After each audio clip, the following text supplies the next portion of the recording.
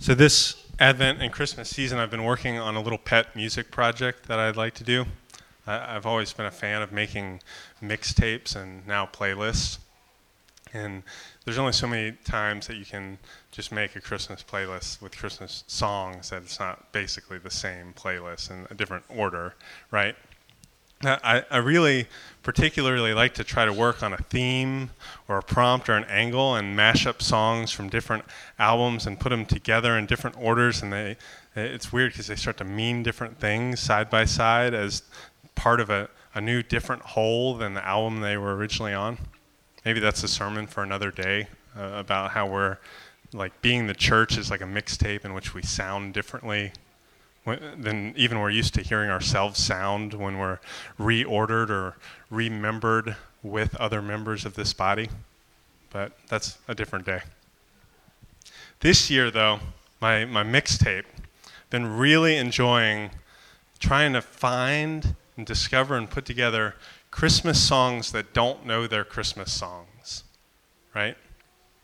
Here's what I mean by that. Here's my rubric to get on this playlist, and it's not a very big playlist.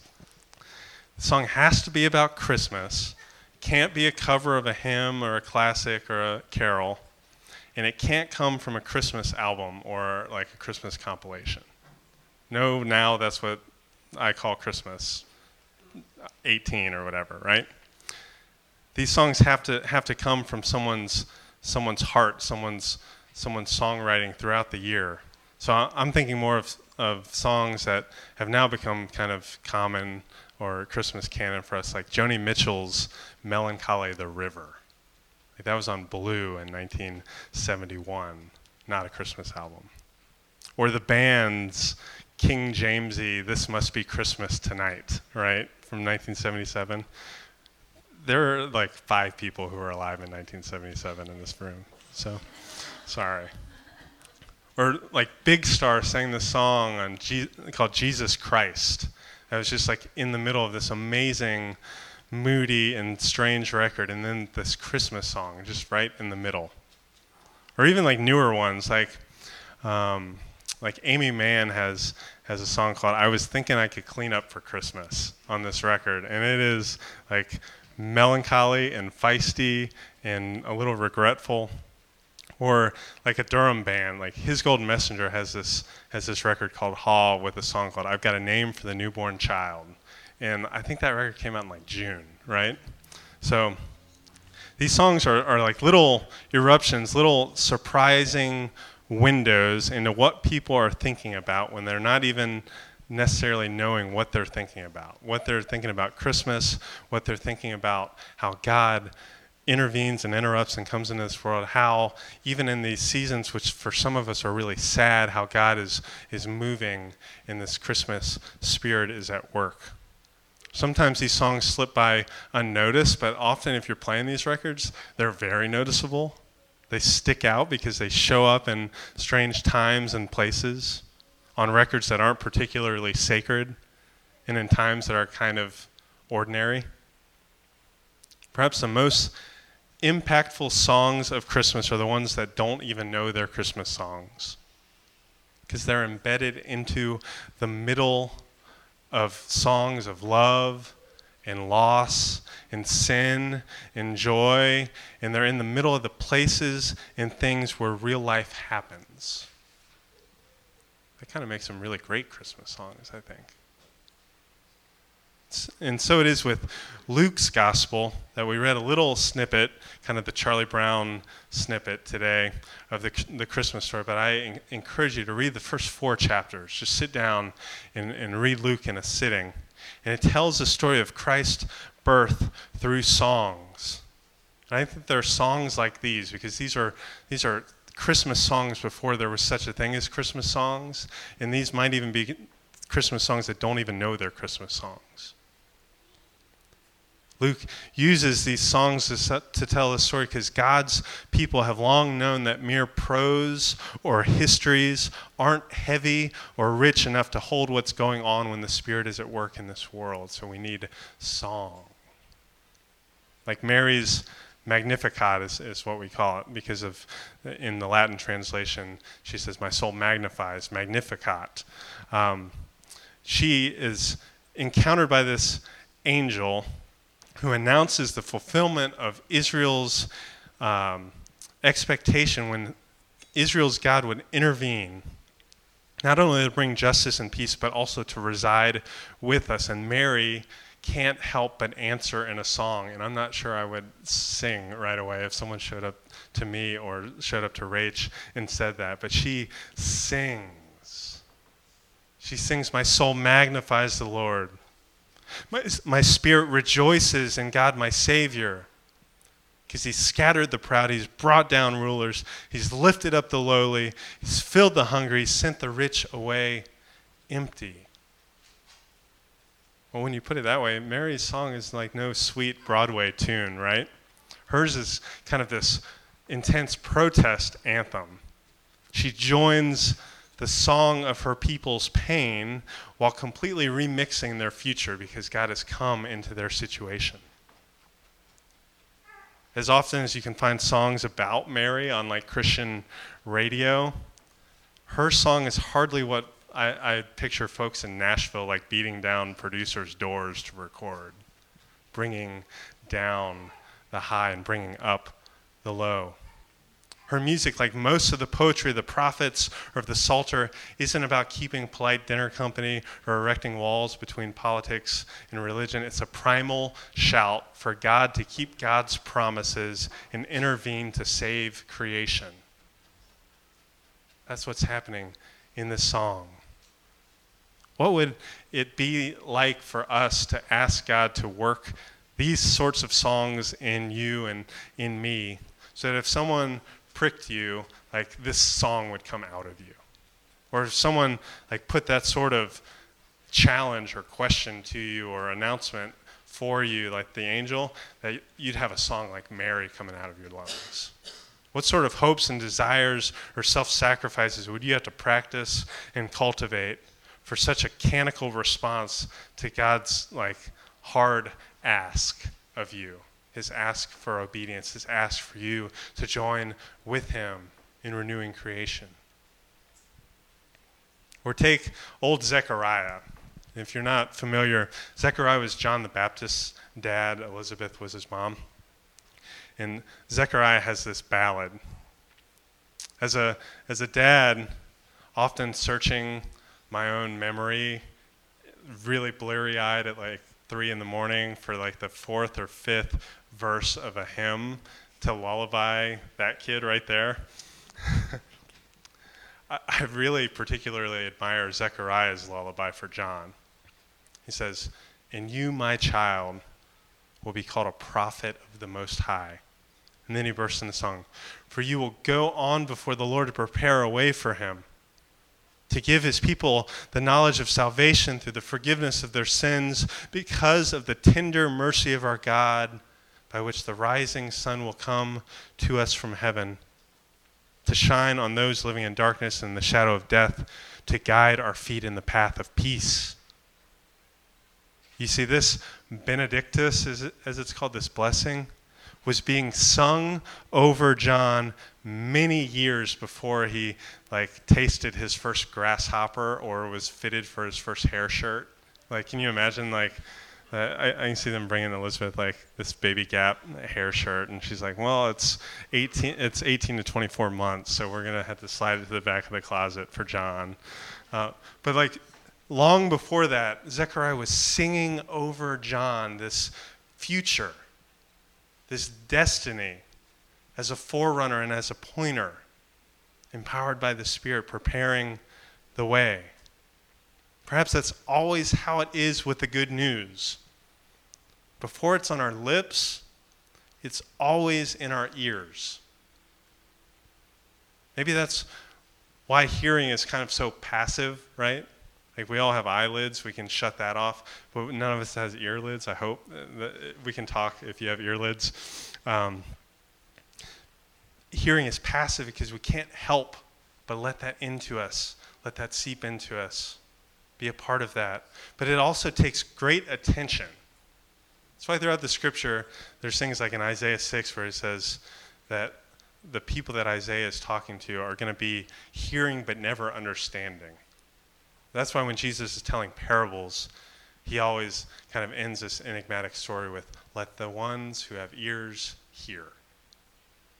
Because it takes our action to get involved with what God is doing. What would it look like to ask God to tune your ears to these sorts of songs? The songs that God has long sung over us. Songs like the song from Isaiah 40, Comfort, comfort my people.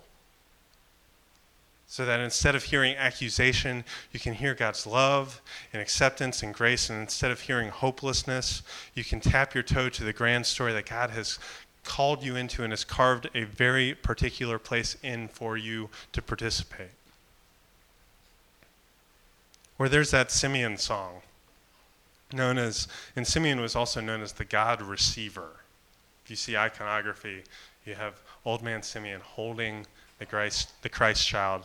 And it's something like I'd imagine him kind of like an old bluesman in the temple courts. After years of rehearsing scales, it says he was righteous and devout. He eagerly awaited the coming of the Savior. And after years of opening himself to the improvisation of the Spirit, it says the Holy Spirit rested upon him. He was holding the kid Messiah in his arms, and his song shifted from minor chords to a major key. Sovereign Lord, as you have promised, you may now dismiss your servant in peace. For my eyes have seen your salvation, which you have prepared in the sight of all nations, a light for revelation to the Gentiles in the glory of your people Israel. Each of these vignettes show us that the gospel, the good news, is a sung reality. It's too big, it's too much, it's too joyful, it's too deep just to be read. It's got to be sung. Perhaps to be the people of the good news is just to have a clue when to join in and what note to sing. That's what we need to learn together. What would it be like Simeon, to have your whole life built on a song that you only vaguely knew but haven't even heard yet? What kind of patience would it take to keep listening for it, to keep listening for God? I think all of these ways in which we're formed by and for music and singing, maybe this is why, in a more modern example, maybe this is why, for all the practical ministry and the deeply theological work that someone like the Wesley brothers, you might know them as the founders of Methodism, maybe for all the work they were doing and all the things that they're famous for, maybe they're best and most commonly known by some of the songs that Charles wrote, like Come Thou Long Expected Jesus, or Hark the Herald Angels Sing. You see, I understood this enough for John. There was John Wesley, who was like the preacher, theologian, and Charles, who was like the songwriter, and they were this amazing tag team. Maybe they understood this enough for John to give explicit instructions for singing. And if you go to most Methodist churches right now and open the United Methodist hymnal, you'll probably see in the first few pages like John Wesley's instructions or directions for singing. And they include things like sing all the words, don't just pick and choose, because these words are good for you, and that'll help you join the congregation when you sing. Or my favorite, sing lustily and with good courage, he says. Beware of singing as if you are half dead or half asleep. I hope our songs after communion are way louder than they were before, taking in this good advice. Or he says, sing modestly, do not bawl as to be heard above or distinct from the rest of the congregation. Don't destroy the harmony. Or it says, sing in time. Whatever time is sung, be sure to keep with it. Right? Good advice. It says, don't sing too slow. And above all, sing spiritually. It says, always have an eye to God in every word you sing. Aim at pleasing him more than yourself or any other creature. It says, your songs, your sound should be offered to God continually. These directions are helpful when we encounter a psalm like our reading today from 96. For we must sing it all, not just fixating on the new, but also the ways that God is renewing and working within the old creation to bring about God's glory among the nations. We must walk the line between singing lustily and also being modest in our song. It's really exciting, like the psalmist, to triumphantly declare that our God is the true God and all the other so-called gods are worthless idols, but that sort of declaration should send us towards our own sort of spring cleaning, first and foremost. Before we start calling out the easier to recognize idols in others, we need to clear out those idols in our own lives.